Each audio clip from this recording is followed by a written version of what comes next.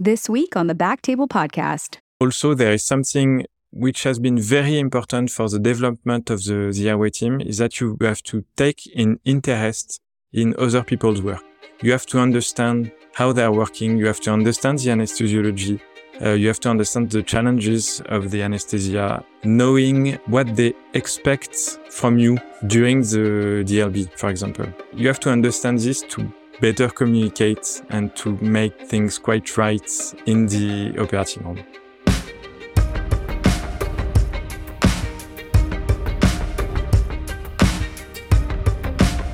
Hello, everyone, and welcome to the Back Table ENT podcast, where we discuss all things ENT. We bring you the best and brightest in our field with the hope that you can take something from our show to your practice. My name is Gopi Shah. I'm a pediatric ENT, and I have a really awesome guest today. I have Dr. Briac, Thierry. He's a pediatric otolaryngologist practicing at Necker Sick Children Hospital in Paris, France. Dr. Thierry is the leader of the airway program in his department.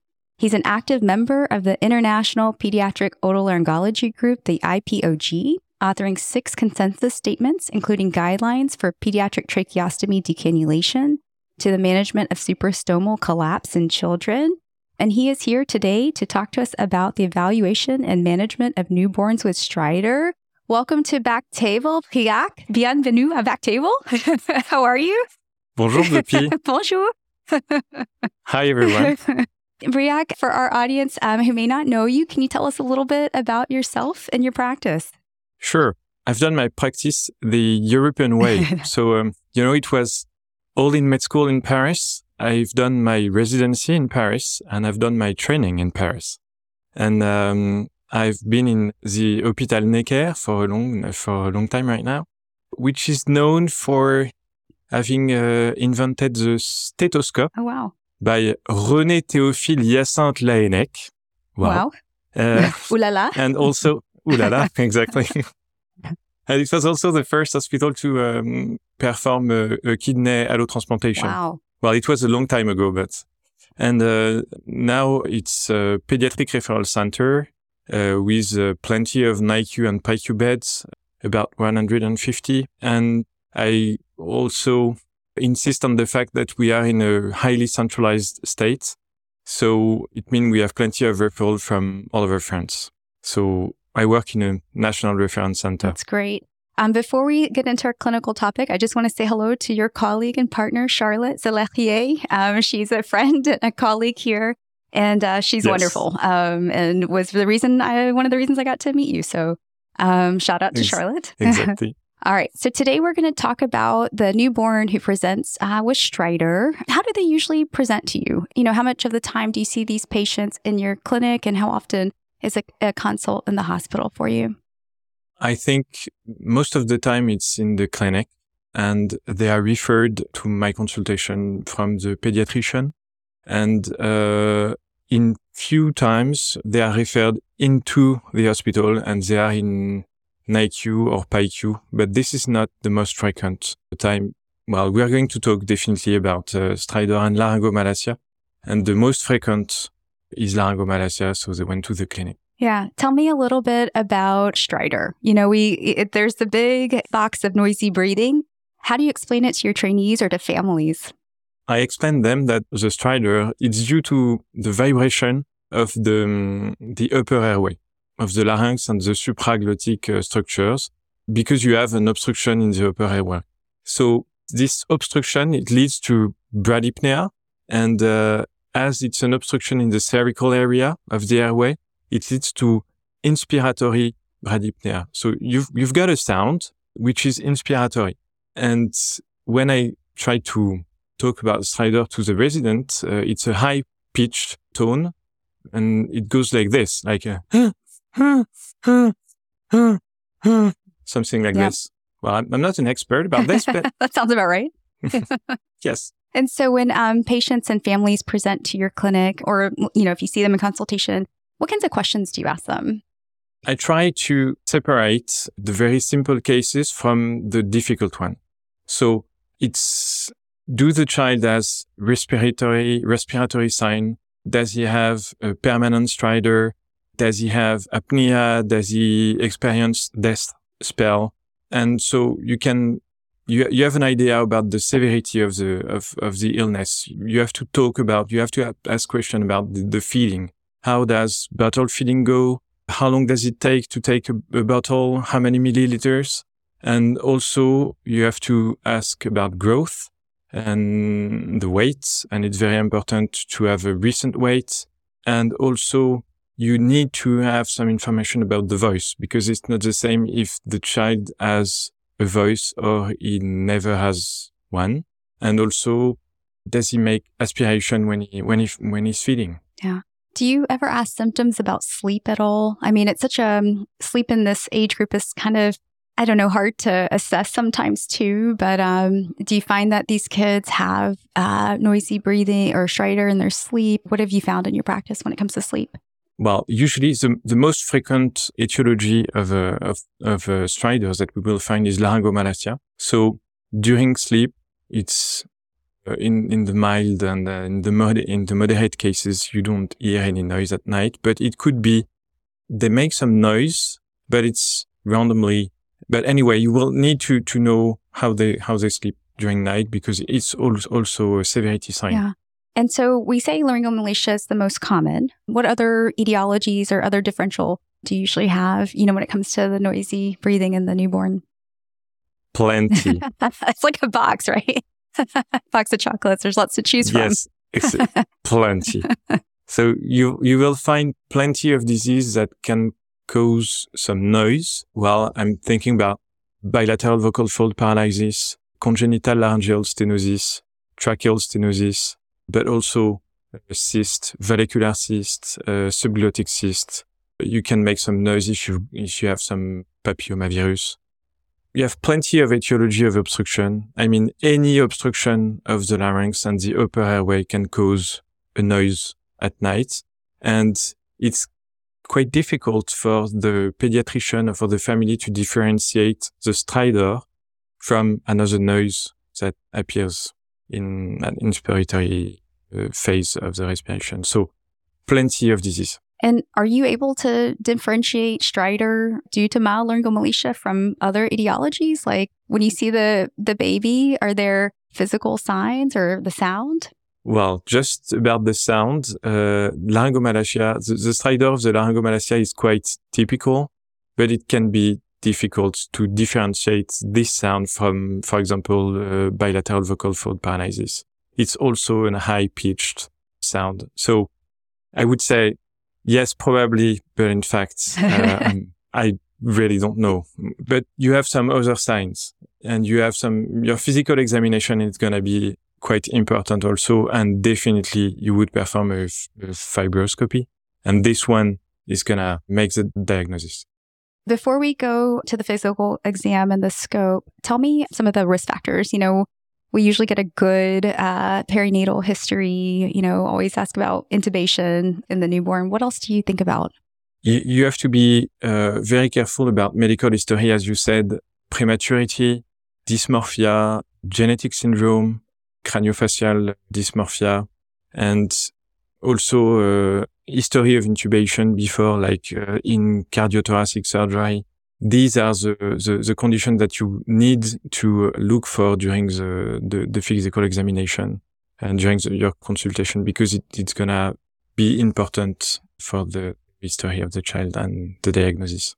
Yeah. Tell me about spitting up or GERD reflux. Do you feel like that can be the sole reason? I mean, we know with laryngomalacia and GERD, the relationship it's what came first, kind of, right? I think that you have to isolate laryngomalacia from the others at first. And if we are speaking about laryngomalacia, so which is a congenital anomaly of the larynx, then we can speak of the role of reflux.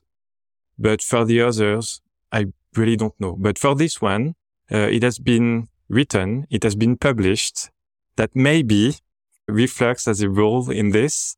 I don't know, but it has been told that you should use some medication about this, and I do, because I'm not sure about this. And also, we have to take this information with caution, because we know now that reflux therapy can cause some illness after when they are teenager or adult.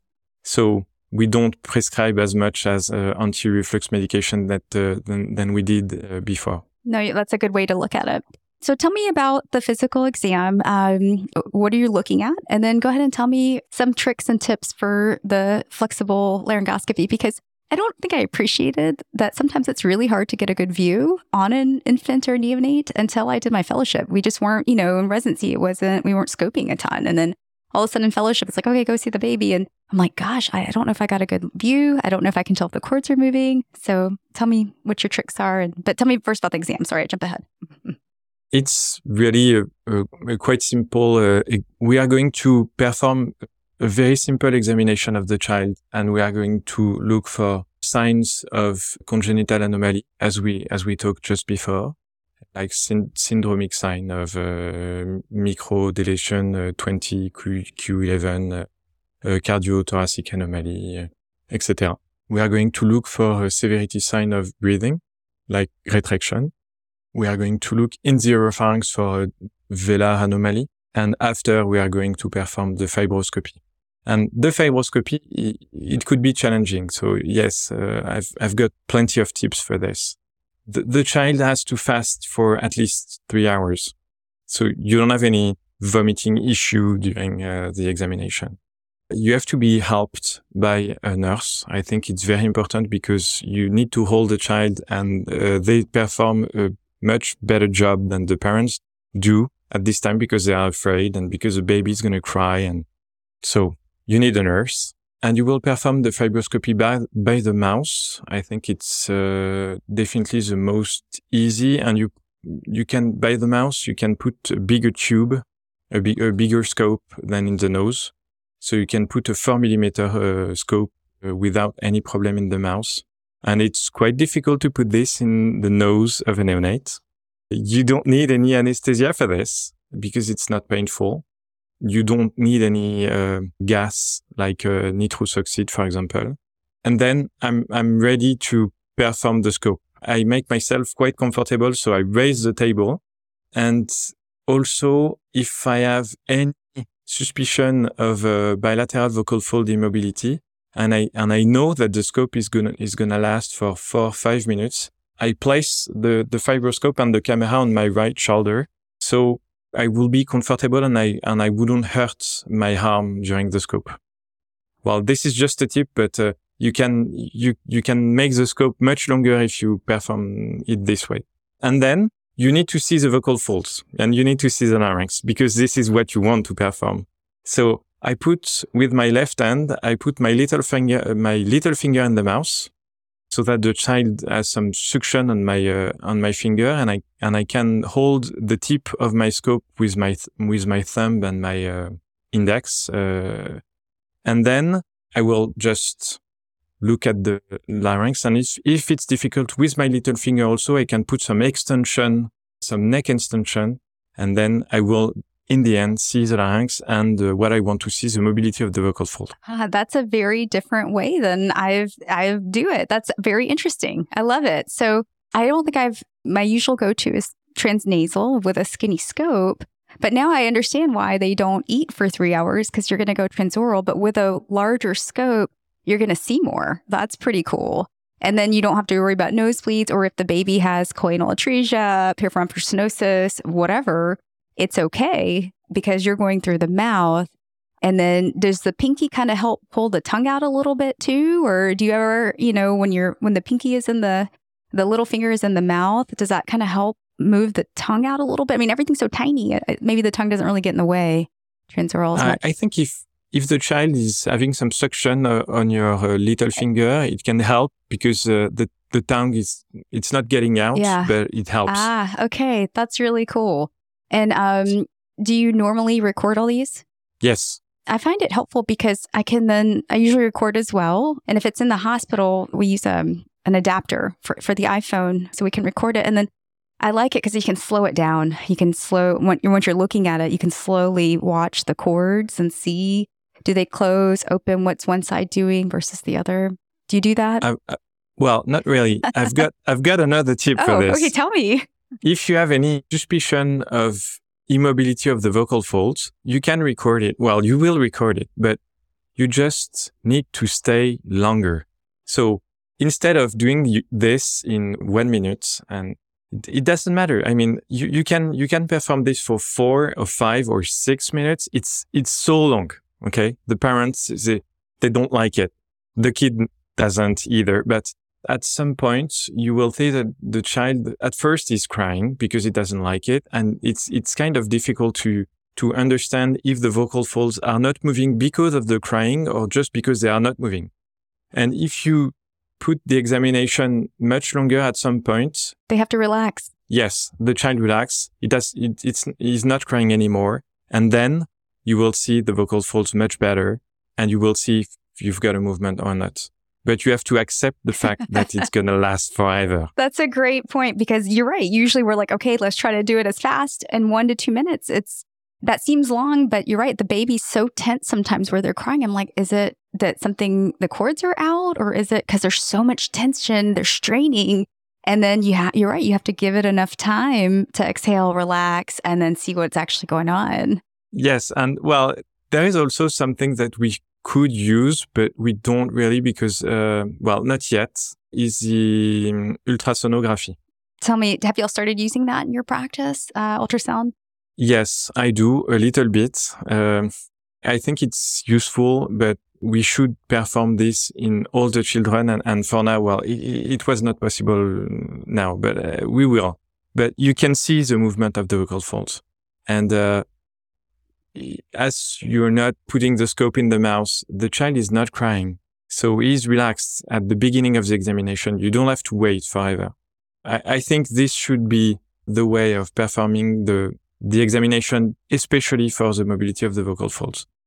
Well, definitely with the scope, you will also see the epiglottis, you will see the arytenoid, you will see the larynx, you will see a cyst, you will see anything that I cannot see with the ultrasonography because I'm not used to it at this point. But I think it should be a tool. Yes, a tool that we should use more often. Yeah, that's cool. Is there ever any role of other imaging? Like, do you ever get x-rays, airway films, airway fluoroscopy, anything like that in your practice? Well, it has been in the IPOG about laryngomalacia, there is an x-ray in the flow, in the diagram. Well, we don't use it. We don't need x-ray because the patient has a stridor, then you will perform the fibroscopy and you will see. And if you have any suspicion, I think the X-ray is not the first exam that we should do. But I'm sorry not to agree with the IPOG. No, I agree. And I don't really have a role of airway fluoroscopy or neck X-rays for this particular reason either. I did use the IPOG, the IPOG guidelines for laryngomalacia actually to help me study for our complex pediatric oto boards that just started about 3 years ago. And so they're very helpful, just as a side note for any of our listeners or audience. And I think it's very helpful either way because the algorithms, the flow sheet chart for just managing, when these babies come to your clinic, whether you're uber academic peds or, a general otolaryngologist in the community, you're going to see these babies. And so it's nice to have some directions because you might see these all the time, or this might be once in every couple months, depending on your practice. So it's very helpful anyway, but about X-ray, I'm not sure. So let's say this is the baby that's in your clinic. And at what point do you consider observation? When do you start considering trying reflux management? Or when are you like, hey, we need to do something in the OR for this baby? There is something that we should emphasize a little bit before this, that you've got a stridor. This patient has a stridor, and then you have to consider that it's just a laryngomalacia and not something else. And this is very important because usually, in 75% of the case, it would be indeed a laryngomalacia. Then you've got this patient, you perform the fibroscopy, you want to see a sign of obstruction which is corresponding to laryngomalacia. So you want to see the collapsus of the supraglottic structure, and you want to see also the mobility of the vocal folds. And then, and only then, you will say, it's a laryngomalacia, and I will take care of it like a laryngomalacia. But until you don't have all these points, you are not sure, and you don't know. Well, then, if it's a laryngomalacia and you don't have any repercussion of the laryngomalacia, you will call it, and I think the IPOG at this point is very useful because it helps you characterizing the laryngomalacia. You will have the mild, the moderate, and the severe, depending on the repercussion of the laryngomalacia. So on the first one, you don't have anything. I mean, the patient has a stridor and it's just isolated. And the baby doesn't have any repercussion on the feeding and it doesn't have any repercussion on the breathing. So, okay, you can see for this kind of stridor, I don't see them after. I just tell them, okay, you can, the child need to have a follow-up by the pediatrician, but I'm not the person you want to see anymore. And then you have the moderates if you have any respiratory sign or feeding repercussion, and then you will first do the medical treatment. So for the babies that are mild, if I'm seeing them early, like within the first 2-3 months, under 3 months of age, I used to see them in follow-up because I thought laryngomalacia could get a little worse, right? Between 3 to 6 months. Or the other reason is because I would worry maybe I need to check their weight in a couple of weeks or if something changes. So I always did. Am I being too cautious? I think that you may not be the specialist that they want to see. I mean, you just need to check the weight and the growth, and maybe this is not your work. You're right. Because, at that next visit, I'm not rescoping. I'm not, you know what I mean? If they look good, sound good, it's a counseling session. It's just, and a pat on the back. Good job, parents. And exactly. Yeah, that's interesting. So you're right. So what's it for? That's interesting. Yeah. Exactly. So I don't see them after. And if something happens, of course they will come. They're going to call you. Exactly. But I don't do a systematic consultation after the first one if I don't see any gravity sign. Yeah, that's cool. Okay. For the moderate laryngomalacia baby, so let's say there is some concern. We'll first tell me a little bit about moderate. What puts them in that category versus, mild or severe? They will have feeding difficulties. I think this is the first. And maybe they will have some, the stridor, it can be permanent. Well, they don't have any pause during the day. They will have this stridor. So I think the most important is the feeding difficulties, but they grow. I mean, they don't have growth repercussion because of the feeding difficulties. It's just the bottle feeding takes more than 30 minutes. And I think 30 minutes is a threshold that you can have in mind. It's quite simple. So I will perform feeding strategies and acid suppression and anti-reflux management, and that's all. And I will see them in consultation like 2 or 3 weeks after to see if it's still okay. There is something that we didn't talk about is the physiology of the breathing of the neonates. And in the end of the first months, they increase the volume of air that they need. And so they can have a decompensation of the laryngomalacia or any obstruction, to speak the truth, at this point. So I may have a more intense follow-up if I see them at the first week, and I will see them after this physiology increase of respiration need. That makes sense. I'm glad you made that point. In terms of the moderate laryngomalacia babies, do you prescribe a H2 blocker or a PPI? Do you have a preference? Yes, I have a preference. I use a PPI, and I will just the slightest dose needed, so 1 milligram per kilo. And also, I keep in mind that I don't want to keep this treatment for years. And this is very important because it has been proved that if you take this kind of medication for years, then you will have an increased risk of inflammatory disease in adulthood. So it's important to keep this quite short. So maybe weeks, maybe months, but I have a consultation to stop the PPI always.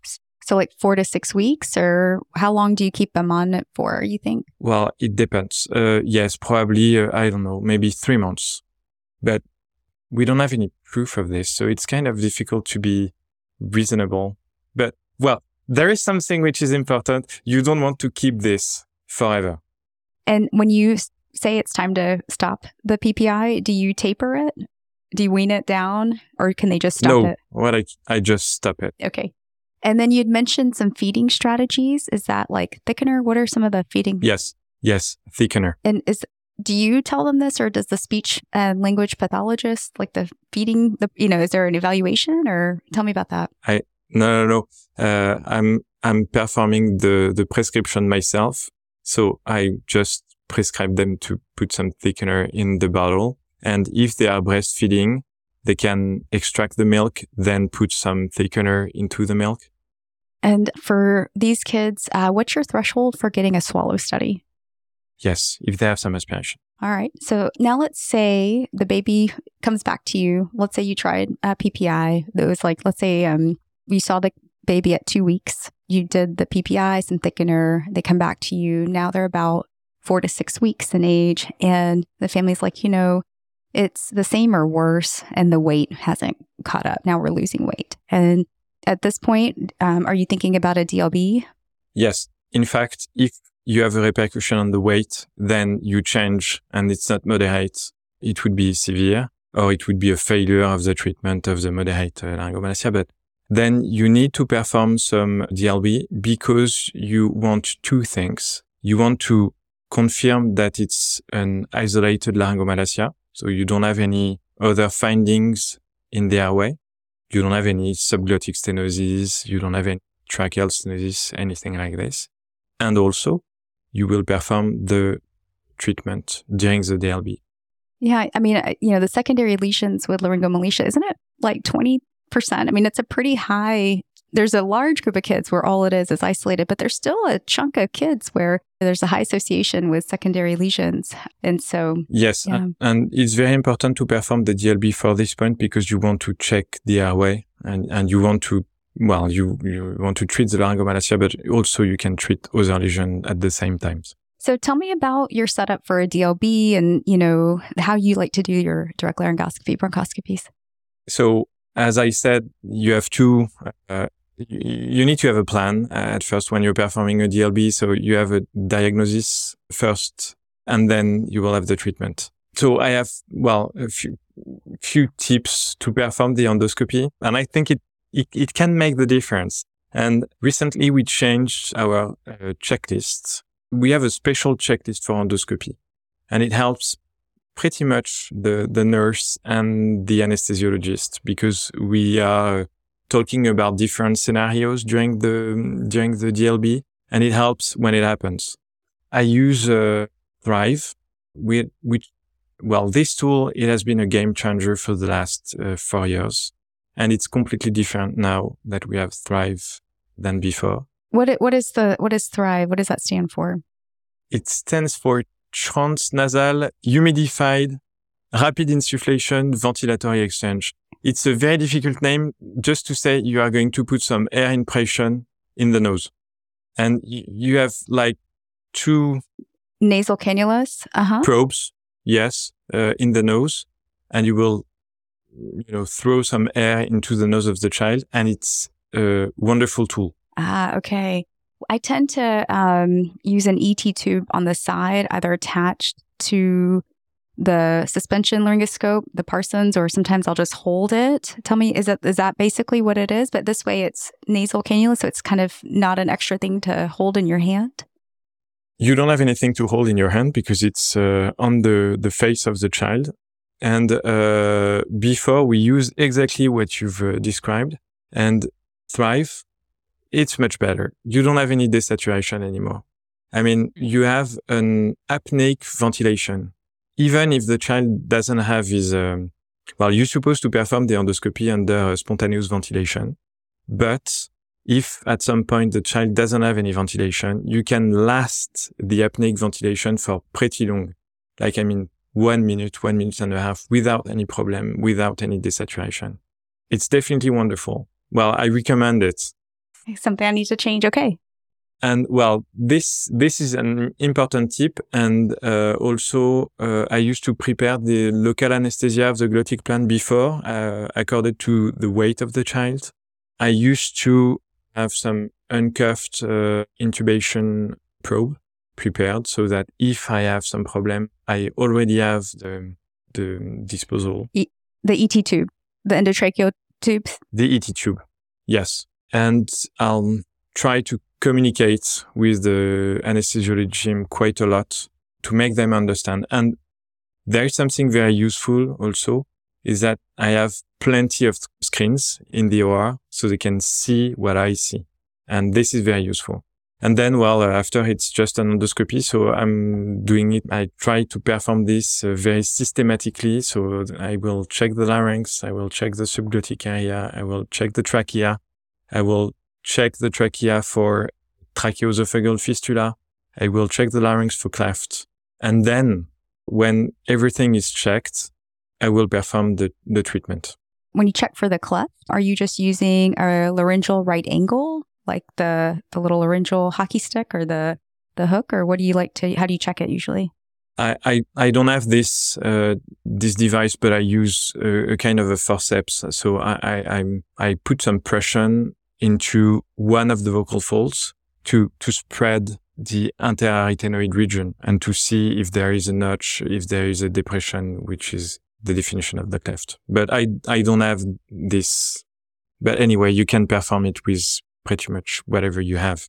And then any tips or tricks for sizing the airway? I mean, I know we have like the uncuffed endotracheal tubes, and we have the camera in and it's attached and anesthesia gives them some positive pressure. We check for bubbles. Is that kind of the same way that you do it? Exactly. And you are supposed to have pressure while doing this, checking for the bubble, which is 20 centimeters of water. Well, like everyone, I don't have any tips for this. Let's say that it is laryngomalacia. Let's say that the rest of the airway looks okay. How do you do your supraglottoplasty? Do you like powered instruments? Do you like laser? Do you like cold technique? What is your technique? What do you like to do?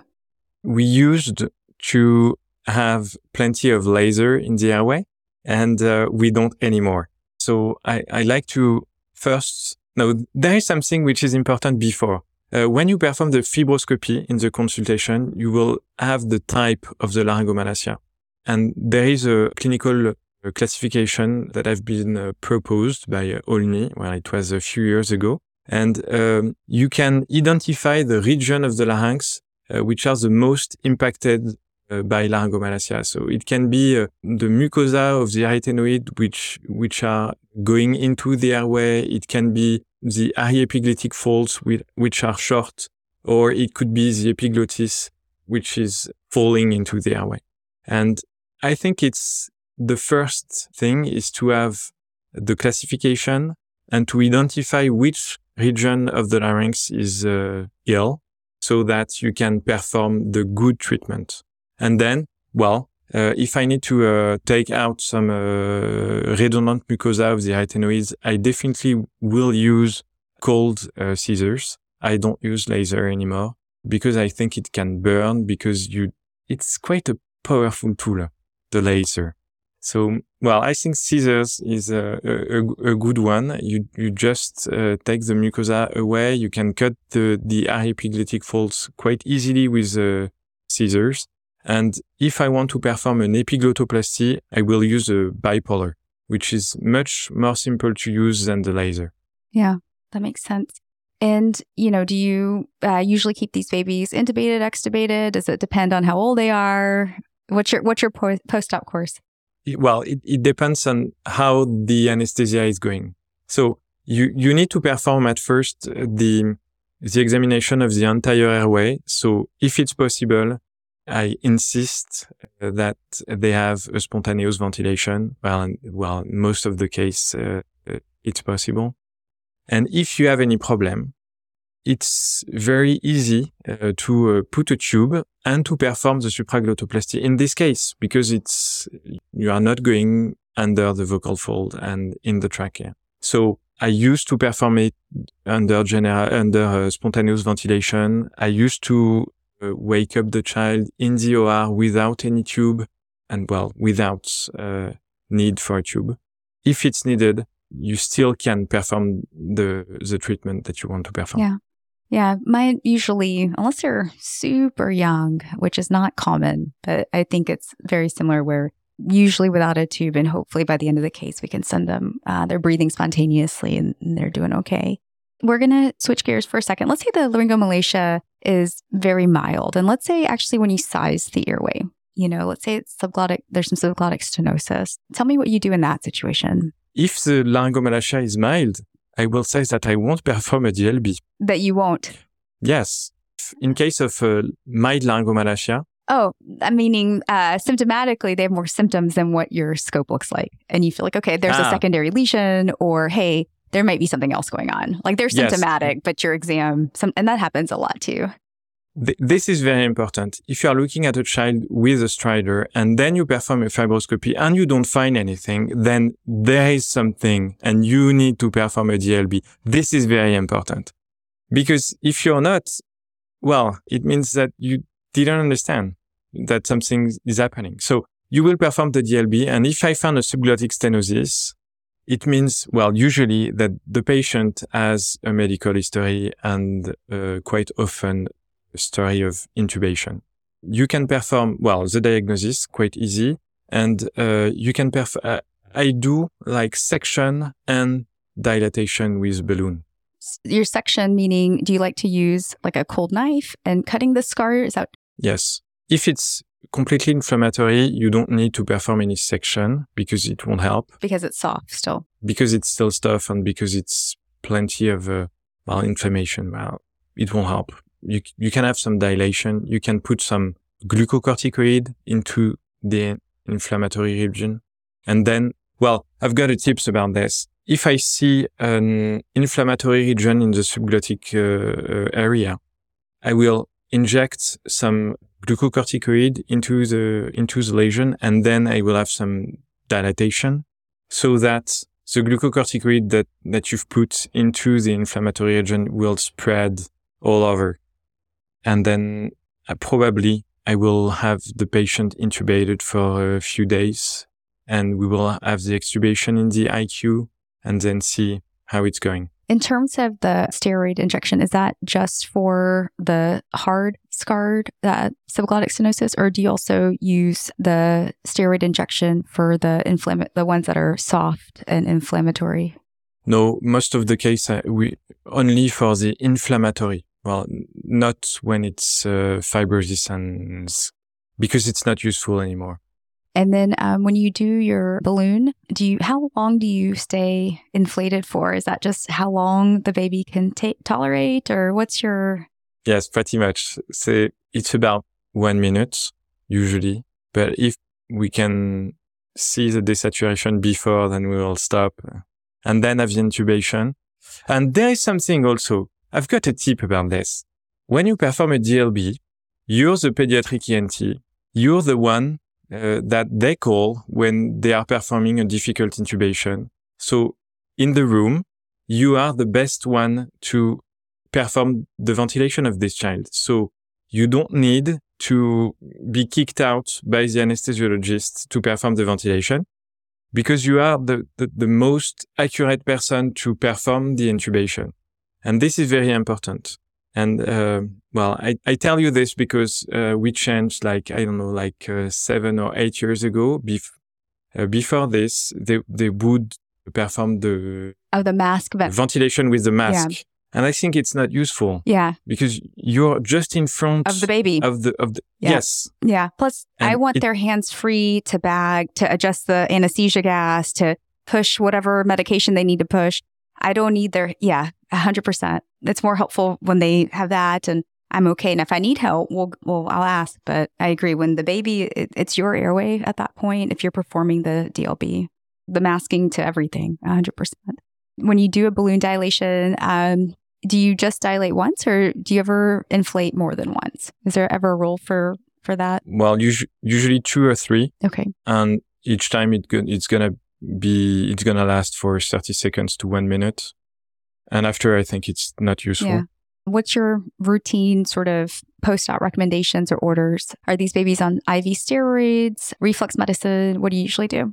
Yes, exactly. So if I perform a treatment during a DLB, they will have some nebulized corticoid and nebulized epinephrine for the first 12 hours. And they also will have some PPI. And that's all. And then do you routinely take these babies back for another look in like 7 to 10 days? Or how do you decide what your follow-up evaluation is? It's clinical. I don't perform it like systematically. I don't schedule another endoscopy, but I look at the child, and if it's okay, I won't go to the OR. And if it's not, definitely we'll perform a DLB, but it would be on an emergency setting, not a systematic one. So depending on how they're doing. Yes. So, there's so much we can talk about in terms of other reasons. And I'm going to kind of just go through some other reasons. And I just want you to give me some pearls because I feel like there's so much. Each one of these things could be its own episode. But any tips for managing a follicular cyst? Any tips for that? It's probably the most difficult DLB that you can have. Because the child, when you look at the child in the consultation, okay, he's making some noise, feeding is difficult, but he looks okay. And as soon as he will be sedated, he will just, kick out. He will stop breathing. He's going to obstruct. Yes, completely. And there is nothing you can do about this. So it's all about anticipation. You need to have all the operating room ready for this before he enters the room. And you will need to have some scissors, some needle, some suction, some laser, some whatever you want, but it has to be ready. And you definitely need to speak with the anesthesiologist team so that they understand what is going to happen. Because the child is looking great. And then you will have a cardiac arrest. And you don't want to go this way. And it's all about anticipation. And even with anticipation, it can be difficult because at some point it can be difficult to intubate this kind of child. Well, so for the DLB, I try to have the child sedated, and then I will open the cyst, have suction, and then I will intubate with an ETT. And then I will perform the rest of the treatment. But the beginning of this is opening the cyst and suction it and intubate. Yeah, it reminds me of not in a newborn necessarily, but, the 3 or 4 year old that's presenting for the first time with papillomas, big, bulky, and it's the same situation where as soon as that's it. Yeah. There is something different with papilloma is that the larynx you can see the larynx. So it's much easier to have the intubation. With the vallecular cyst, you don't see the vocal folds anymore because you've got this epiglottis and the cyst on the way and you can't see anything. And I think it's more tricky. Yeah, that makes sense. Tell me about subglottic cysts. Any tips for subglottic cysts? Well, I think in this case, you always have some history of prematurity because I think it's only in this case then you will see subglottic cyst. And I don't think it's very challenging because you have plenty of way to remove them. And the first one of them is intubation. So if you are in any danger in the operating room, just put a tube and you will, cure the disease. So it's kind of easy. And if you have time, you just need to peel off the top of the blister and it will be okay. So I think it's kind of easy. Tell me about tracheal rings. Thoughts on that? Oh, I know. Again, that's a whole another 2 podcasts, I know, but... Yes. Do you have 2 hours? I want your 2 minutes of wisdom on tracheal rings. You will have sign. You will have cardiovascular anomalies in most of the cases, about 70%. And it would be a cardiac anomalies or a vascular anomalies such as pulmonary artery sling. If you perform a DLB and you see tracheal rings, don't go through. Because if you go through, you will have some inflammation of the mucosa and you will have the global situation worsening very fast. And then, just schedule the slide tracheoplasty. That's a good tip. If you see it, you don't necessarily need to go through. I like that. Okay. You don't have to go through. I mean, the team of London is probably the only one who are going through because they have a very, very thin scope and they are used to it and they don't touch the mucosa. your 2-minute pearl on bilateral vocal cord paralysis. Okay, 2 minutes. 2-minute pearls. You do the fibroscopic assessment. You will see that you don't have any movement, and you will check that you don't have any movement for several days. I mean, the diagnosis is not at the first time. It will be in a week or 2 weeks. So bring him back. Take another look. Well, in fact... Is that what you mean? No. I mean, if he has really a bilateral vocal fold immobility, probably is already in the NICU. So I've had 1 or 2 that have been outpatient in my clinic. Wow. Yeah. And they've actually done okay. And they grow. Okay. And yeah, and some of those, I have one that I recall. It was actually a colleague's baby, not an ENT, but another medical provider. And I remember showing the recording to my partners because I wanted to be sure that I had the diagnosis correct. And also because the baby was doing okay, other than being noisy. That's wonderful. Yeah, it's not common. I've had maybe 1 or 2 in like a 10-year period. And so, but you're right, majority of the time they're in the NICU and there's respiratory distress it's not, they're not always going to look good. So the diagnosis is quite long. In fact, you are going to perform the first fibroscopy and then a week later, you will have the second one. And during this week, probably you will put some non-invasive ventilation to make them comfortable. And then the logigram that I use, if I confirm that there is a bilateral vocal fold immobility, then I will perform a cricoid split. And if it's going okay, you don't need anything more. That's okay. If it's a failure, I will perform a tracheostomy because I don't want to touch the larynx, because in the bilateral vocal fold immobilities, there is at some point, some recovery, like more than 50%. So you don't want to harm the larynx. So it's a tracheostomy for waiting. And if after the age of 2 years, you don't have any sign of mobility recovery, then I will perform a laryngoplasty. Tell me about cricoid splits for, what is your threshold, or who's a good patient for that surgery for subglottic stenosis? I think that you have 2 indications for cricoid split. The first one, and I think the better one, is for bilateral vocal fold immobility because the larynx is completely okay. So it's quite easy to perform. And I will perform an anterior-posterior cricoid split and dilatation, then intubation for 7 days. Endoscopic, or do you ever do these open? That's a good question. No, I perform it on endoscopic, but if you have some subglottic stenosis, inflammatory one, you can perform also a cricoid split, and you can perform it endoscopically. But if you want to perform an anterior-posterior, I think it's better to perform it endoscopically. And if you want to perform only the anterior part of the cricoid, then you can perform it open. And I think it's a good indication for very inflammatory larynx. You just want to cut the cartilage, and then it seems like the edema is going out through this incision. And I mean, it works. Do you ever use cartilage, or do you sew anything, tack it open?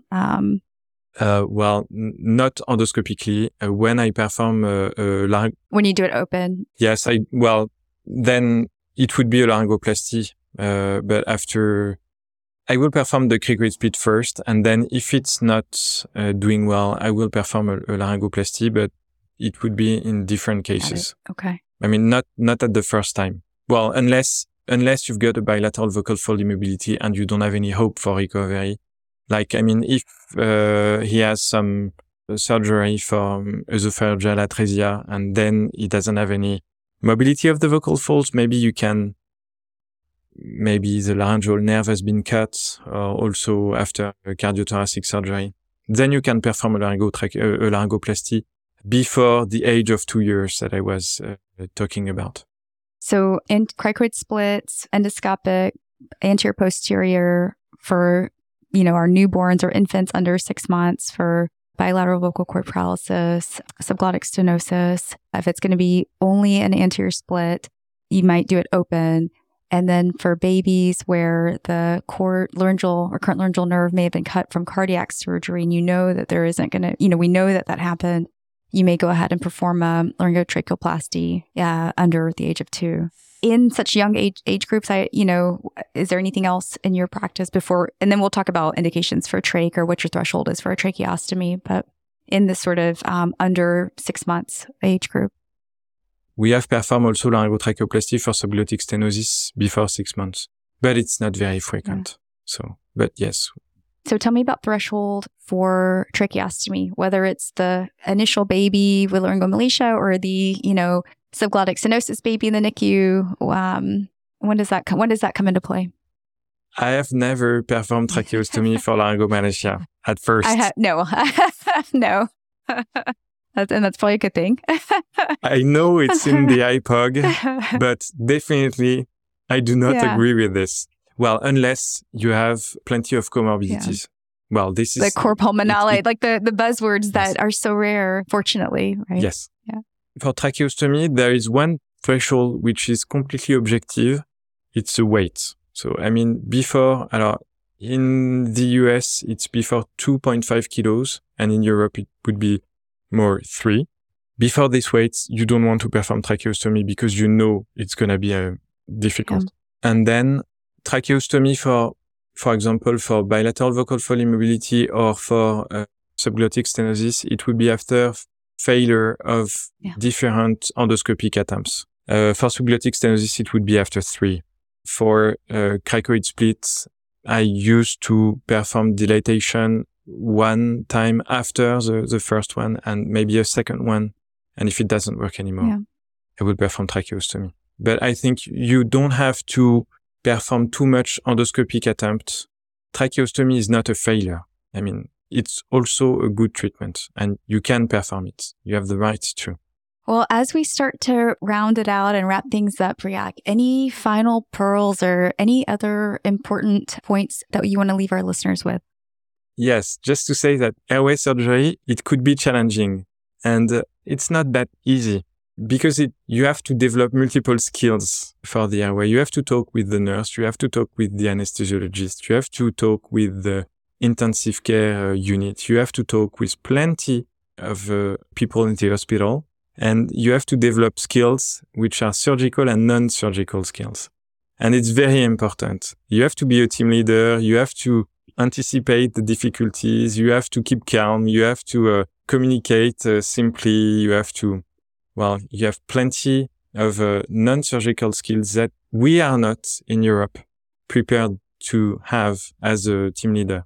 So this is one of the things which was really important for me when I began the airway team that we have in Necker.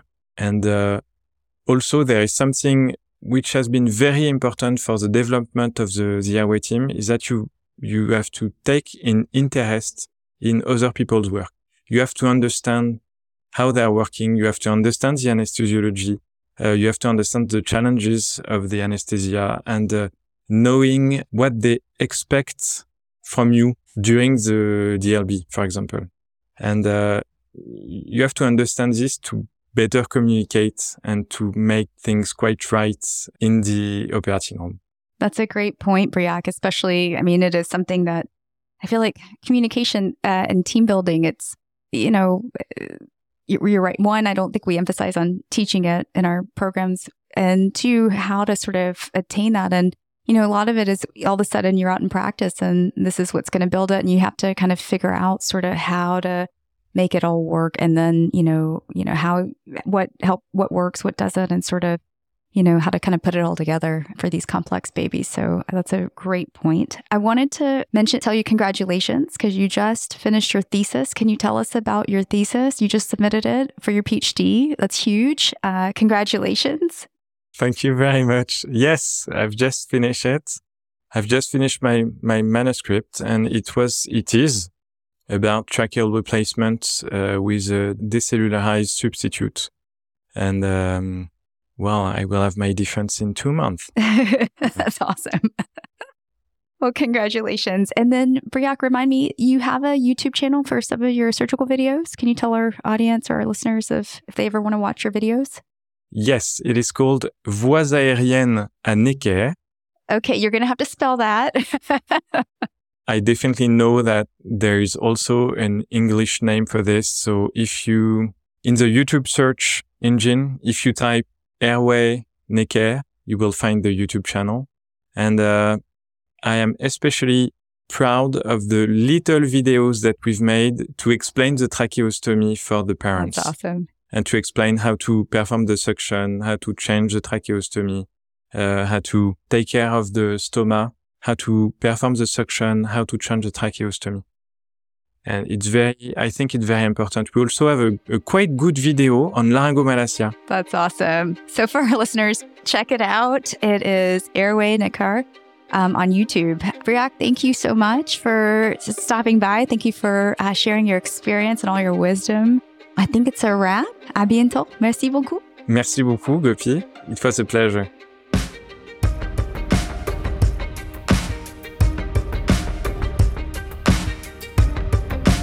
Thank you so much for listening. If you haven't already, make sure to subscribe, rate the podcast 5 stars, and share with a friend.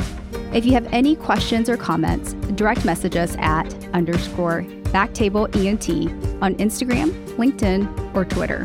Backtable ENT is hosted by Gopi Shah and Ashley Agan.